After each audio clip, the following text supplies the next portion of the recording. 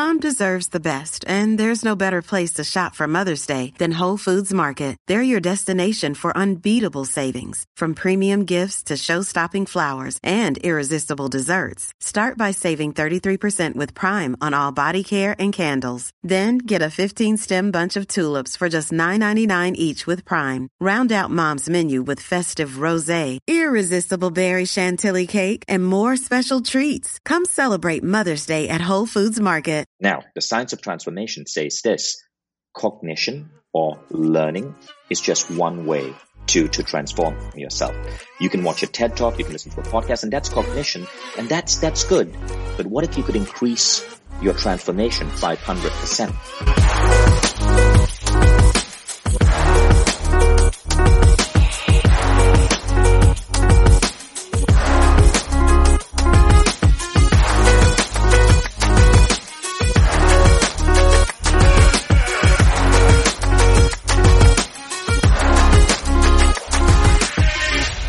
Listen, I'm really excited to have you on. One of the things that fascinates me about you is how talented you are in terms of your speaking skills, the ability to articulate your message and to be able to communicate that to others. I mean, I was listening to your talk with a friend of mine, and I think this was a couple of years ago, and just your ability to translate your message to the audience from a digital screen as well. I mean, it comes across just watching you from YouTube. I'm sure it's a different experience live. Is that just something that you've developed over time, or is that something you've always had from a young age? Well, who was the friend who I was speaking to? No, it was a friend of mine that was watching your talk. Oh, I see. Yeah. Got it. So there, when it comes to speaking, okay, there's basically four things. Now, many speakers talk about style, and style matters. There is a style of storytelling. There is a style of speed. So in terms of stylistic stuff, I've studied with some of the best speaker trainers. Many of them are on Mindvalley. Lisa Nichols is probably one of the best in the world. She has a program on Mindvalley called Speak and Inspire. Check it out, mindvalley.com/speak. So I trained with Lisa, and I learned storytelling through her. I learned to slow down my voice. I learned techniques such as show me, don't tell me, which is basically using your hands to emphasize key points. You'll notice I do that a lot. I learned the technique from her called the valley, which is where before you talk about your accomplishment, you talk about your lowest point, your valley, because that's real. That's what resonates with the audience. So all of that fall under style. But there's a second component, and that second component is cognition. Cognition means the input-output of your brain is operating at peak efficiency. So here's what I mean by cognition, right? Many of us forget to prime our brain. And so we may have a Ferrari brain, but we are driving it at maybe 30 miles per hour. Why? Because the things that actually influence our brain, we fail to do. Now, one of the biggest things is sleep. We fail to sleep sufficiently well. There was a study done on sleep, and it showed that if you deprive yourself of 19 minutes of required sleep, 1/3 of your brain shuts down. 1/3. It's stunning. And sharpshooters, so marksmen who have a 90% accuracy, if they just cut back on 1 hour of sleep, it goes down to 75%. They cut back on 2 hours, it drops down to like 50%. So sleep is important. Yeah. So when you think of your brain, think of input output, like how fast are you taking stuff in? How fast are you getting stuff out? So if your brain is operating well, when you deliver a talk, instantly stuff comes out. You can ask me any question and I can bring stuff out. This is the first time I'm answering a question on how I became a speaker, or at least the first time in recent memory. But notice it looks like I've written a book on it. It's because my brain has already processed this. I've already figured out the 4 steps and I'm outputting them right now. Input, output, or the I/O of your brain. So sleep is one, supplementation is another, exercise is a third, meditation is a fourth. Okay, so that's number 2. Now, number 3 is not so commonly spoken about, but extremely important, intuition. If training your brain is important, training your soul is also important. Training yourself to listen to that still inner voice within. That voice is often the source of so much creativity, so much insight. Many great inventors from Edison to Tesla have listened to that voice to produce their inventions. Great musicians like Robbie Williams have spoken about how some of their best written songs came to them when they listened to that voice. Intuition is one of the ways I know what to say at the right time. The best speakers I've put on stages around Mindvalley have been people who, for lack of a better word, they channel. They listen to their intuition and they channel. Now, the fourth one is connecting with the audience. Connecting with the audience is respect to the interviewer. It's respect to the audience that you're on. I do an exercise before getting on stage anywhere. And in that exercise, I visualize the audience I'm speaking to, and I just fill them with love. And I set an intention that I'm going to deliver the right conversation at the right point. So I respect your audience. I respect you, which is why before we started, I asked you all these questions about your projects, your life. I asked for your permission before I brought a glass of wine onto the set. It's respect. And so these four things, when you put them together, you start to become a great speaker. Now, any of these things, you can go deep and you can extract and extrapolate, and you can truly study intuition, truly study respect, truly study style, truly study cognition. And I've done those. I've gone deep into all of these things. But when you start doing that, your speaking style and your ability to deliver to an audience transforms. Yeah, I mean, I noticed the small things that you do, particularly when you're speaking with me, is just you're able to pause at a certain point that where most people are afraid of the pause. They're afraid of the uncomfortable silence because it makes them feel awkward, and they try to fill that void. Whereas a lot of good actors and great speakers like yourself, they're able to pause and feel comfortable and almost make the audience question themselves, right? You're kind of playing games with the audience a little bit, like, oh, like, is he trying to say something else? Like, what is he okay? And then you deliver that message of the punchline or whatever it might be. And it is such an important thing that we need to learn for sure. How do you transform information into practice when you were able to get the tool sets? Okay, so that's a really good question. So to answer that, you have to look at transformational theory. Now, the science of transformation says this: cognition or learning is just one way to transform yourself. You can watch a TED Talk, you can listen to a podcast, and that's cognition, and that's good. But what if you could increase your transformation 500%? You go from 1 to 5 different techniques. So cognition is one. The second one, even more important than cognition, is critical reflection. Critical reflection means you pause, you pick up a pen, you pick up a journal. I have journals everywhere. This is the journal on my desk right now. I have a journal by my bedside. I have a journal hanging on my ceiling. Critical reflection. And you write down what is going on in your head. This is why journaling is such a powerful habit, right? So for example, I spoke about the 4 things to become a better speaker. If this was a class, I would ask to pause and I would say, okay, I'm going to give you 5 minutes. I want you to write down first, what is an aspect of speaking style that you use? When was the first time you started noticing that your intuition could be trusted? What was an example of a situation where your cognition, your brain was operating truly like a Ferrari? What did you do differently? And the 4th thing would be, give me an example of a speaker you've seen who really resonated with you because of the respect he gave his audience. So you see what I just did? I took what is cognition and I turned it into critical reflection. Cognition is input. It's inputting information into your brain. Critical reflection is output. You're priming your I/O switch. So now you've doubled your rate of learning.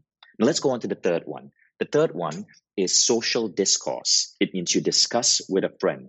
So let's say you were listening to this podcast with a friend. After you guys put down your critical reflection, you share it with each other and you discuss it, maybe over a drink, maybe over dinner. Social discourse is a great way to learn from each other because your friend might have insights as well. So, learning as a group is really important. One of the things that made Mindvalley successful is that all our learning programs come with community. In fact, we just launched our own social network for learners to compete with Facebook because Facebook is so destructive. So we launched our own social network so that learners can learn from each other. So that's social discourse. Now there are 2 more. Okay, now the 2 more are this. The next one is rate of application. Rate of application means, great, you just learned something. Can you apply it today? Can you apply it today? So before talking to you, I was interviewing Shafali Sabari, the author of the book Conscious Parenting, and she was teaching techniques to communicate better with your child. I'm going to go have dinner with my kid. I'm immediately going to apply one of those techniques to communicate better with my son. What was one of those techniques? Well, we don't have to go deep into it, but it was about authentic vulnerability, sharing your vulnerability with your kids so they know that they can be vulnerable with you. Right. So as I have dinner with my kid, I'm just going to share something, maybe a worry, maybe something that I'm feeling right now that I just think, would be useful for him to know what I'm feeling and how I process that feeling, because it gives him permission to be open about his feelings too. So that's rate of application. You learn, you apply, you learn, you apply, you learn, you apply. And the final one is my favorite of all. But first, any questions? No, I want to hear what this is. Okay. Now, by the way, did you notice what I did over there? I left an open loop. I said the final one is my favorite of all. And that's an open loop. So it keeps the person hooked, right? And also notice I said, I'm going to teach you 5 techniques. And then I went into each 5. So the 5th one is this, altered states. Altered states means as you learn this, you actually meditate. You go into an altered state and you process it. In our public speaking program with Lisa Nichols, mindvalley.com/speak, it comes with an audio, a meditation audio that you listen to on Mindvalley's meditation app that guides you into a creative visualization where you see yourself on stage as a remarkable speaker. That audio shifts your belief system in your brain. What maybe once you feared, you start to expect. You start to turn that fear into excitement. And studies have shown that when you visualize something, it's more likely to happen. That's an example of using altered states in learning.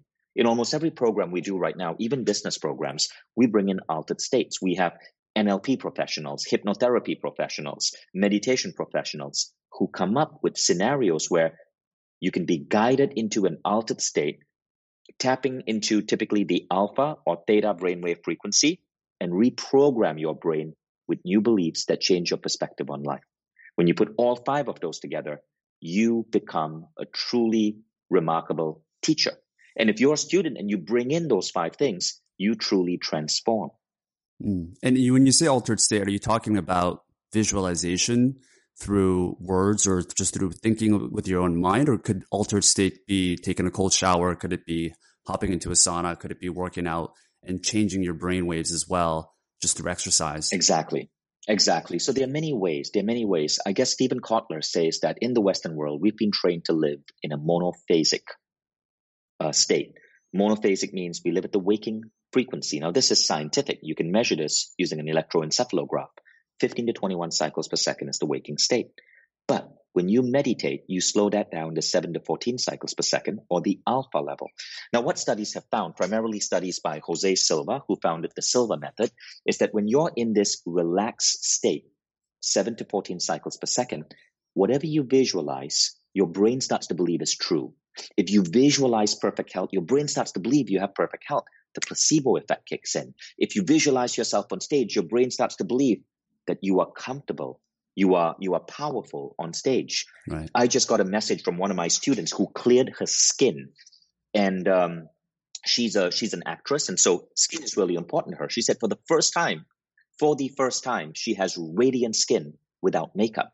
She was using a creative visualization that I designed to heal skin. Now you can find this. Go to YouTube, search creative visualization, Vishen, Vishen, and you'll find all of my creative visualization trainings completely free, right? But this is one of the most powerful ways, but you're doing it in an altered state called the alpha brainwave frequency, which is a state where you can reprogram your beliefs and your mind, and even, in a way, talk to your body to induce healing. Wow. Okay. This wasn't like a proactive ad or something like that, where you should put different skincare on to clear those acnes. I mean, this seems. I believe it. It just. I know people are going to sound this is voodoo. This is stuff it's not. In fact, it's called psychodermatology. See, people have a habit of calling things voodoo, but they just haven't educated themselves. Google psychodermatology. The skin is the part of the organ most susceptible to human thought. Psychodermatology teaches visualization to influence the skin. A good hypnotist can put you in a hypnotic trance, tell you are on a beach getting a tan, and your skin will tan. Jose Silva would do a demonstration where he would hypnotize someone, hold up a marker, tell that person this is a red hot poker, put it on their skin, and a burn bubble would form. He would then take his hand, put it on the skin, and the burn bubble would disappear. All through auto-suggestion. Have you ever been hypnotized as well? Me? Yeah. So an interesting phenomenon on hypnotherapy is this. If you meditate regularly, you are learning to stay awake in altered states, in alpha and theta. So if you meditate regularly, it's harder for you to get hypnotized. But hypnotherapy does work. I just got back from seeing Paul McKenna in London, one of the world's foremost hypnotherapists. Now, Paul McKenna helped me solve a health problem instantly. It was amazing. It's very personal, so I'm not comfortable sharing it. Of course. But when you say, can you be hypnotized? It depends on what level you're talking about. Are you talking about a hypnotist making you forget who you are momentarily and think you and make you believe you're a duck and make you quack around a room like they do in Vegas? That actually only works for a small percentage of people in the audience. But a hypnotherapist who can guide you through a self-reflection where you are awake, you can hear exactly what's going on, but he can reprogram your beliefs. That's what Paul McKenna does. That's what Marissa Peer does. Both of them are on Mindvalley. That is truly powerful stuff. Yeah. I think hypnotism, they put that into a public act, and often you need the audience there so that the person can act foolish and kind of, it's really narcissism at work. But I do believe in hypnotism where it's like a private one-on-one session. I've had a friend that quit smoking because of it as well. So I'm a big believer in it for sure. So hypnotherapy has become so popular. In Mindvalley, we provide hypnotherapy as a service to our team members. We even have a hypnotherapy room. We have certified Marissa Peer hypnotherapists. And if a team member is going through a health issue or going through an emotional issue, boom, the hypnotherapist helps them deal with it. And it's really powerful. Is health one of the most common issues where it's mental health or it's a habit? What are some of the strange cases that you've seen where hypnotism has helped? Well, there are many. Healing eyesight, that has happened. Eyesight, like you can't see? Skin. Yeah. Well, think about this, for example, right? People with multiple personality disorder. Not that you cannot see, not that you're that you have vision that is corrupted. People with multiple personality disorder, this is a really interesting scientific phenomenon. When different personalities take control of their body, their eyesight changes. Think about that. It is mind-blowing. Their eyesight changes. We had a Silva student, Sister Barbara Burns, right? So she was a nun and she was legally blind. And in 1 year, she was able to toss away her glasses. She was legally blind because her myopia was so high, she needed really thick glasses. So she would meditate in the morning. So when you wake up in the morning, you're naturally in the alpha level of mind for about 5 minutes before you start going about your day. This is a good time to sit in bed, meditate, and visualize. So Sister Barbara Burns would repeat this affirmation to herself. Every time I blink my eyes, my vision gets better, better, and better. Every time I blink my eyes, my vision gets better, better, and better. In 1 year, she restored her eyesight. So when you say multi-personality disorder, you're saying she had maybe 4 different personalities. No, I think she did not. She was just, I'm saying people with multiple personality disorder, their vision changes as new personalities emerge. This proves that vision is not just a function of the eyes, it's a function of the mind. Sister Barbara Burns showed how if you are able to tap into an altered state, the alpha level, early in the morning, you can program your mind, program your body to self-heal. Interesting. So really what you're saying is it's all in the mind and in our brain. That's a simplistic way of saying it. Mm-hmm. But for example, imagery therapy has been studied even for terminal illnesses like cancer. What they found that is in 3 to 4% of cases, cancer patients who practice imagery therapy, 3 to 4% of the time, they were able to completely eliminate their cancer. Dr. O. Carl Simonton of the Simonton Cancer Research Institute did an experiment with several hundred cancer patients. 3 to 4% of them went into complete remission. Their cancer disappeared. He took a group of people who were given 12 months to live, and after 1 year, they had extended their diagnosis now. He took a group of patients who had 12 months to live, and he extended it to 24 months on average. He basically gave them 12 extra months. Now, he didn't cure most of them. Only 3 to 4% completely had the cancer disappear, but doubling that lifespan is still pretty impressive. What he used was the Silva method. He called it imagery therapy, but he later went on record to say about the Silva system, it is the single most important tool I have to offer patients. Yeah. It's incredible how you can just tap off all these memories and really spit out data that you just have learned and memorized. Well, I saw an interview of you were doing this memory visualization technique. I'd love to go through this with you because I have a terrible memory. You walk me into like a room of 20 people. Yeah. Well, look, I talk about Mindvalley programs because Mindvalley programs are the single best thing you can spend your money on. Why is my brain so powerful? Superbrain. Superbrain is our best-selling program. It's by Jim Quick. Mindvalley.com/Superbrain. Go check it out. Yeah, but my brain is so freaking optimized because I work with Jim Quick. He's my memory trainer.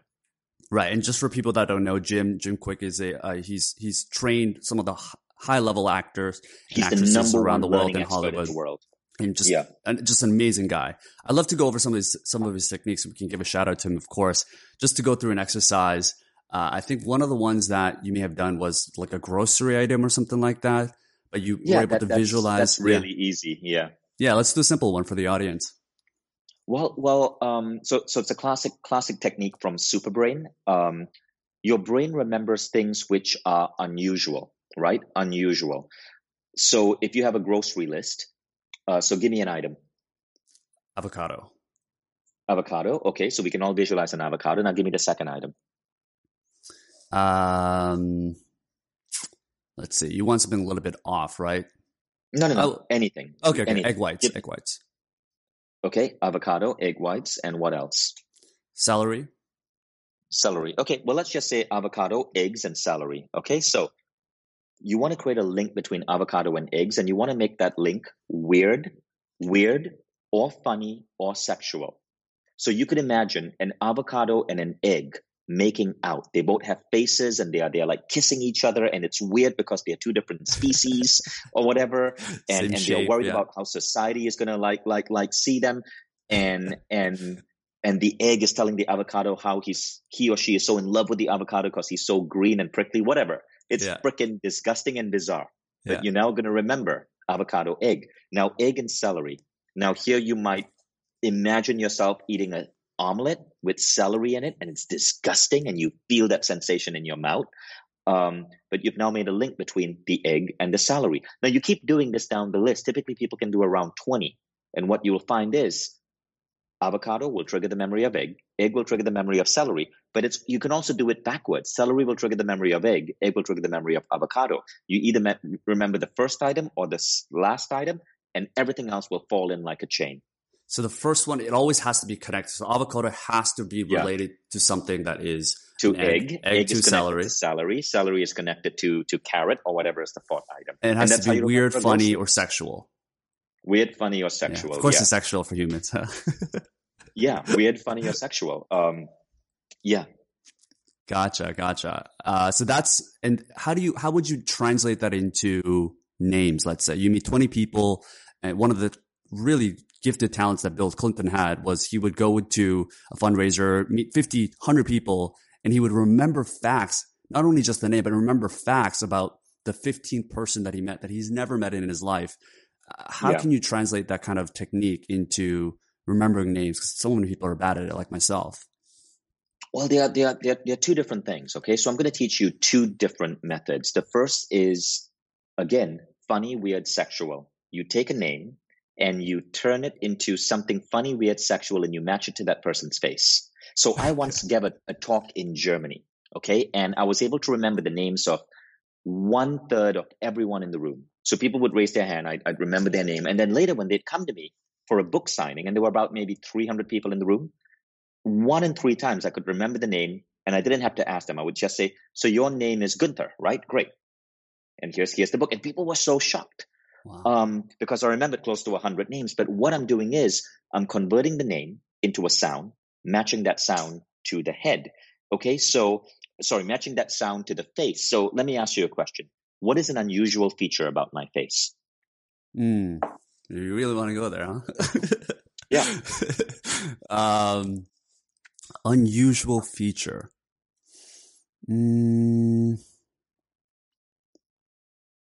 I think you have more white hair in your beard than your Okay, head. great. Yeah. White hair on my beard. All right, great. So what is my name? Vishen. Okay, when you think of the word vision, what is an object that you can associate with the name vision? I think of someone, well, I would think of vision sounds like visions. Vision sounds like I could relate vision with someone that's like wise, someone that generally is related to someone that has white hair, right? You could do that. Particular in their Yes, beards. that's Yes, great. that's what I That's think great. of, at least. But let's make it weirder. That's the word. What object comes to mind when you think of vision? I think of light bulb.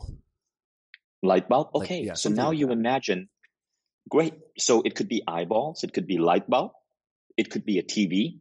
So light bulb is cool. You could see on my white beard, you could see each strand of beard holding a little light bulb, right? But you could make it even weirder.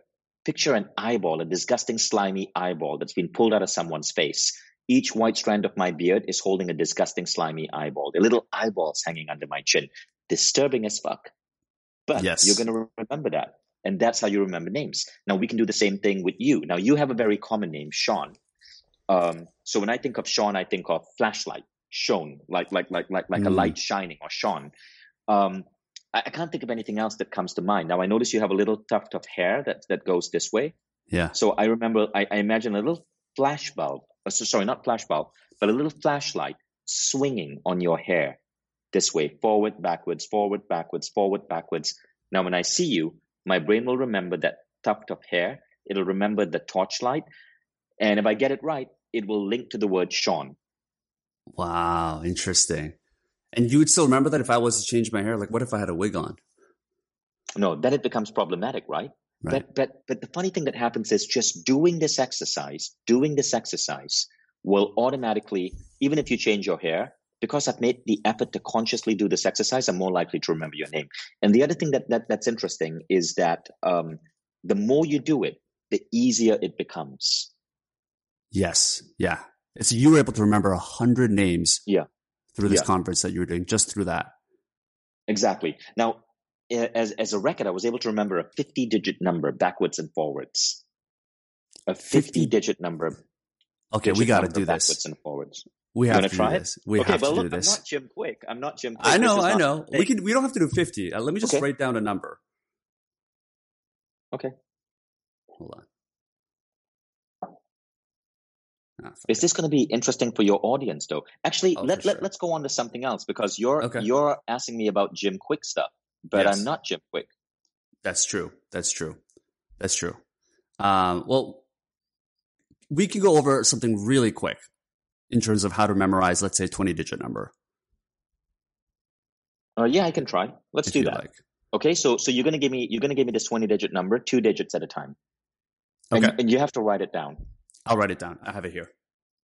Okay, for the video people. Give me 2 digits at a time. Okay, right. And let's set a timer. I'm going to set a timer on my phone so we can see how fast this can happen. And audience, you're free to play along. Go ahead. Yeah, and make sure you guys watch the video for this one in case you're missing out. Yeah.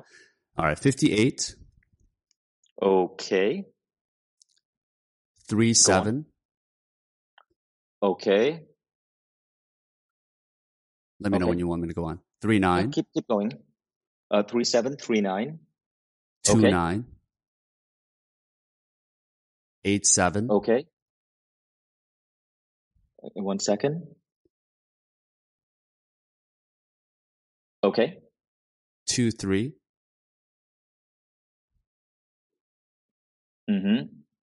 4 5. 5 4.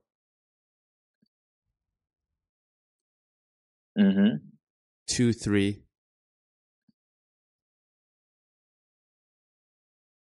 8 8.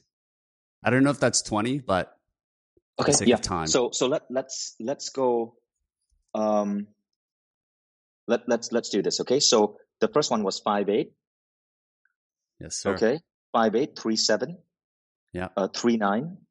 Yep. 2'9". Yep. 2'9", and then it was 8'6". You want me to correct it? 8'6", 8'7", something like that. 8'7". Yep. Yeah, You got it. You got 8'7". it. You got it. Okay. And then it was 2'3", then Yep. 4'5". Yep. 4'5", and then it was 5'4". Yep. 2'3". Yep. And then 8'8". Now, can you do it backwards? Yeah, you can do it backwards. Backwards, okay. It was 8'8". It was 8'8", 3'2". 3'2". So backwards takes a little bit. Oh, for sure. It's 4'5". 4'5". 5'4". Yeah. 3'2". Yep. 7'8". Yep. 7'8". 9'2". 9'2". Yeah. 9'3". Yep. 4 more.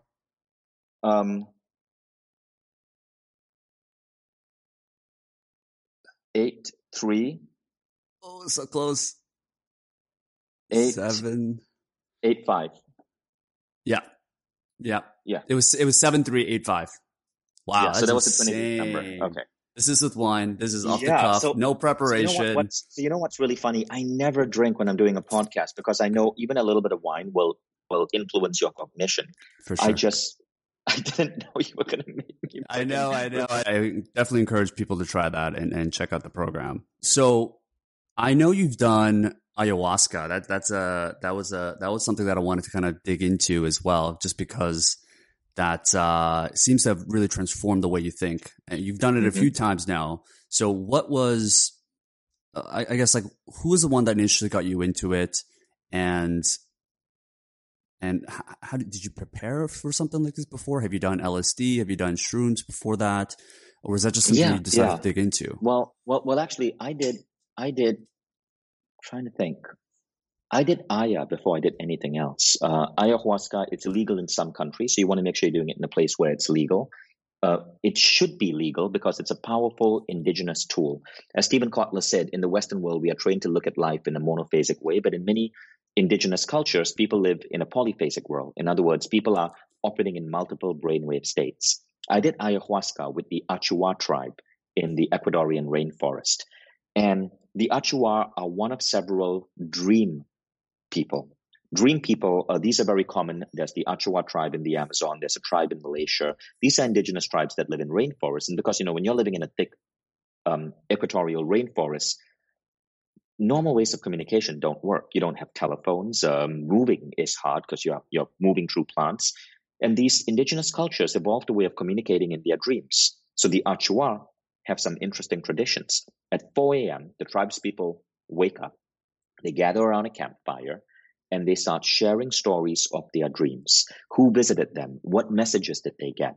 What did their dead relatives say? What did relatives or friends in other parts of the rainforest, what are those relatives or friends warning them about? Now, sure, maybe it's all made up. Maybe there's no truth in this. But here's where the story gets weird. Why was I sitting in an Amazon rainforest with a tribe that had only been discovered in 1979? Well, my friend Lynn Twist, who's one of the foremost philanthropists in the world. Lynn Twist she wrote a book called Soul of Money. She led a program that helped feed 1 million people in South Asia. Lynn Twist is an amazing like champion of humanity. And one day, Lynn, this remarkable nonprofit leader, started seeing these brown, indigenous-looking men in her dreams calling her, and they had red streaks on their face. And she couldn't understand who were these men who kept coming to her in her dreams. And so one day she was talking to another friend, and she described these men to her friend, and her friend goes, you're talking about the Achuar of Ecuador. It's an indigenous tribe that was discovered in 1979, and they have these red paints on their face. It's their markings. Would you like to go meet them? Maybe they're calling you. And so Lynn went to the Amazon, met the Achuar tribe, and the shaman said, we've been expecting you. So think about what's going on there. She didn't get a letter. She didn't get an email. This tribe was calling her. They somehow knew to choose her. Maybe they put out an intention in their dreams to find them the best person they could find who could help them with their problem. Now, what was their problem? The Amazon rainforest was being cut down. Now, it turned out Lynn was the perfect person to help them with their problem. She's a champion fundraiser. She's connected to billionaires and she helps raise like all of this money to help save the planet. Together with the Achua, Lynn Twist was able to preserve millions upon million acres of Amazon land. I forgot what the number was. It's anywhere between 4 to 10 million. It's changed. And it was truly remarkable. So I was there, incidentally, in 2009 with my then wife, with Jim Quick. We were all, and Jim and I were friends because before we started working together, we were there in the Amazon rainforest. And, we both donated, I remember I donated, I think, around $35,000 to help buy Amazon land to preserve it. And that was my first ayahuasca experience. And so ayahuasca is a way of tapping into an altered state and coming up with new intuitive ideas. Most recently, I did ayahuasca in January. And I had a remarkable experience. For 7 hours straight, something spoke to me and gave me the specifications of a new app to build, a new app. And I went forth and I started building it. But to build it, I needed to get in touch with some really powerful experts in augmented reality. Okay, people who had been doing cutting edge work in augmented reality. And as it turned out, the universe or whatever was speaking to me during ayahuasca didn't just give me the vision, it started paving the way. And so 3 days after the ayahuasca experience, I found myself, I'd been introduced to a top AR expert. And I sat down with him and I'm like, I need to know if your technology can do this because I need this for this app I'm going to build. And I said, but I need to tell you, there's no research or data that says this is going to work. I'm going with my gut here. And you may laugh at me and you may say no, and you may think I'm crazy, but I got this in a 7-hour download during ayahuasca, half expecting him to go, sorry, I'm not interested, but instead he goes, ayahuasca, that's so amazing. I'm doing it this Sunday. Literally that same week, he was doing his first ayahuasca experience. You see, Aya has become so predominant in Silicon Valley that one entrepreneur, I won't share his name, but one entrepreneur said, any CEO who is not using plant medicine in this day and age is at a competitive disadvantage. I was able to conceive to intricate detail a vision for a new app to create. You will be seeing this app. It's now exclusively available for Mindvalley. In fact, you can actually go check it out right now. Connections by Mindvalley. You can't use it because it's a private app just for Mindvalley students. But that app came to me in ayahuasca, and it's turned out to be like hyper successful. Right, and you said there's voices. I mean, really, you're saying it's your own voice. There was probably ideas formulated in experiences that you've had, articles you've read, lectures you've seen, but you just weren't able to connect it. And the voice that you heard was you, right? See, that's the mistake. In polite society, we say, oh, intuition, ayahuasca, plant medicine. All it's doing is it's accelerating your natural intelligence. And so you're just bringing back stuff that you've already observed. No, you're tapping into something outside yourself.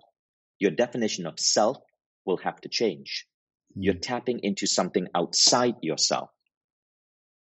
And what happens is that you get insights. Some people may hear a voice, that's called clairaudience. Some people see a vision, that's called clairvoyance. Some people feel something, it's called clairsentience. These are all different labels for types of intuitive insight. What I got was thought bubbles.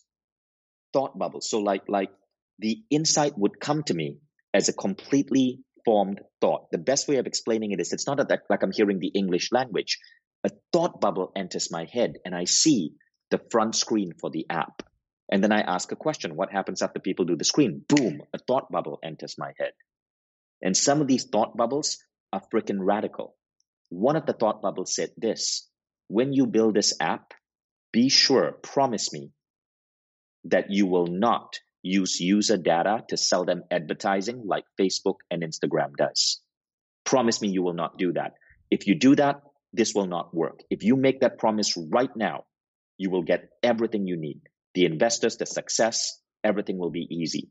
But you have to go against the grain and build an app, a social network style app that doesn't use advertising. You don't think that was your own intuition telling yourself because of the because it makes morals no freaking business sense. It makes no freaking business sense. But yesterday, I happened to watch that new Netflix documentary, The Social Dilemma, and it talks about how bad advertising on Facebook and Instagram is. I didn't know that in January. I knew it was bad. I didn't know it was that bad. But I agreed. I agreed that there'd be no advertising in this app. And I'm publicly saying it right now, because if I now were to break my pact with whatever was speaking to me, I don't feel I deserve this idea. So I have to stick to that. And my investors have to know that. There will be no freaking advertising. We will not be whoring out our users' data like Facebook and Instagram does. We're not going to Zuckerberg this app. But that is the type of insights that you get. They are noble. They are true. It felt like the universe was saying, you need to build this new social network for learning, but you have to do it by our standards and our rules, or we take away the idea from you. That is so cool. And who do you think you're saying is just an external voice that's giving you this idea, right? Because you keep saying they. Yeah. So who knows what they is? Maybe it's what Carl Jung calls the morphogenetic field. Maybe it's collective human consciousness. Maybe it is a higher power. Maybe it's God. We don't have the language to interpret what that is. I have no idea. But I know that it was this wise guidance. And it seemed to give me really clear insights. And then as I followed those insights, as I followed those tips, it wasn't just intuition anymore. The world would bend. The universe would literally bend. Synchronicities, coincidences would happen. And the right people would fall on my lap as I started pursuing this idea. Elizabeth Gilbert says, the universe doesn't play favorites. It will whisper an idea in you, and you can choose to take it or you can choose to ignore it. If you ignore it, doesn't matter. The universe doesn't care. It's the frickin' universe, for God's sake. It'll just go and whisper that idea to the next person. But if you seize the idea, if you raise your hand and you say, yes, I will do this, the universe will back you. The universe is like your boss. Think about it this way. If your boss asked you to do a project and you said, yes, I will do it, will your boss make it hard for you? No. Your boss will give you the budget. Your boss will give you the money. The boss will give you the connections. Your boss needs you to succeed. Likewise, when that universe whispers in you and you raise your hand, know that even if you don't have the information right now or the funding right now or the ideas right now, if you commit, your boss will give you the right assets, the right resources to make it happen. The world is an illusion, and we can poke this, we can prod this, we can change things. And once you understand this, your life will never be the same again. By the way, that quote came from Steve Jobs, didn't come from me. Steve Jobs, if you read his book by Walter Isaacson, believed in intuition. In his famous Stanford address, he said, listen to your heart and intuition. They somehow already know who you are meant to be. In the book by Walter Isaacson, it says Jobs' belief in prana, or an intuitive way of understanding the world. He believed that there were certain people who were mystics or gurus, and he believed that he was one of them. That's a direct quote from Steve Jobs by Walter Isaacson. Yeah, I believe it. I'm telling you, let's stop trying to say that, oh, we have to explain this by science. No, science is incomplete. There are many things science cannot explain. For thousands of years, human beings did not know what the sun was. The Egyptians believed it was the god Ra riding his chariot across the sky. Other cultures believe it was a giant flaming fireball. Today we know the sun is a massive thermonucleic reaction, primarily hydrogen and helium atoms, right? We know the size of the sun. We know its relative distance from Earth. But it didn't mean that before, when we didn't know what the sun was, we couldn't use it. We used it for heat. We used it for navigation. We used it for warmth. We used it for light. But we didn't frickin' know what it was. If we decide, oh, I'm not going to do intuition because I need to figure out what this really is. Is this the brain's reticular activating system? Is this my cognition on superpower? Am I tapping into something else? I need to know. Then I'll think about using it. Well, that's so freaking limiting. Don't do that. Do you know? Can you explain how your cell phone works? Most people can. I have a freaking computer engineering degree, and I can explain completely how an iPhone works. Not going to stop me from using it. So why do we put that same label on intuition, on manifesting, on all of these spiritual art forms? Yeah, no, I believe it. I'm wondering for the mainstream audience that isn't as intuitively in sync with their soul, with their thoughts, and through meditation, through really working on themselves. What's the mindset they need to be? Are you saying anyone that is listening to this can go into ayahuasca? Because I've had people that have very negative experiences as well.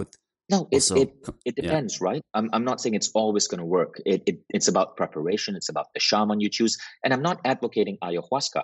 I'm saying altered states. Ken Wilber, the great American philosopher and spiritual teacher, said our education system doesn't prepare us for the full concept of being human. It doesn't even teach us human 101. It teaches human 1/10. And he said, human 101 is being able to access all of these states, not just waking consciousness, but the dream state, but the samadhi experience of oneness, higher awareness. And he said, none of these are weird or occult or mystic. They simply are, and they are part of the human experience.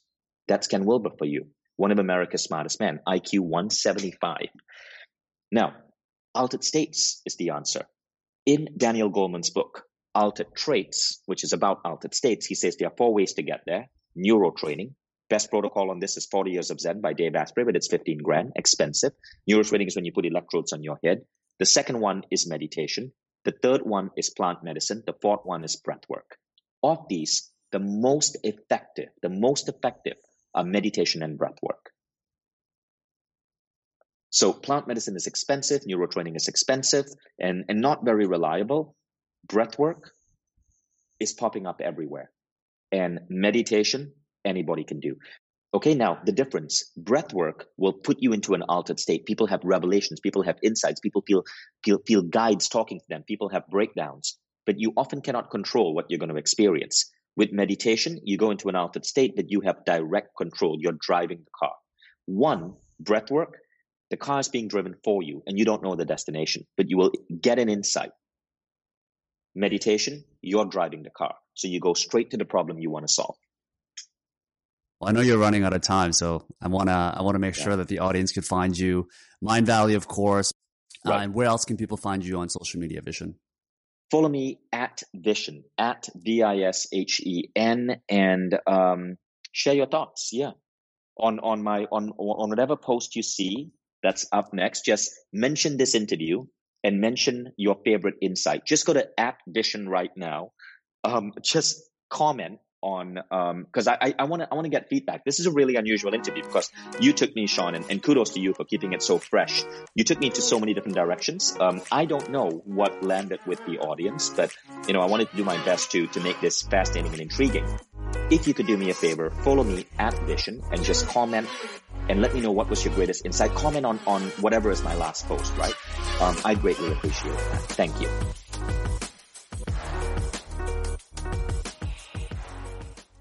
Thanks for making it all the way to the end of the show. Hope you really enjoyed our guest today and that you took one thing valuable from our conversation. If you haven't already, I would love it if you could leave a quick rating or review on whichever network you're listening to the show and share this episode with one friend if you found it valuable. And if it's something that a friend, a family member, or just someone that you care about could find a little bit of insight from what you learned today. All right. Ciao.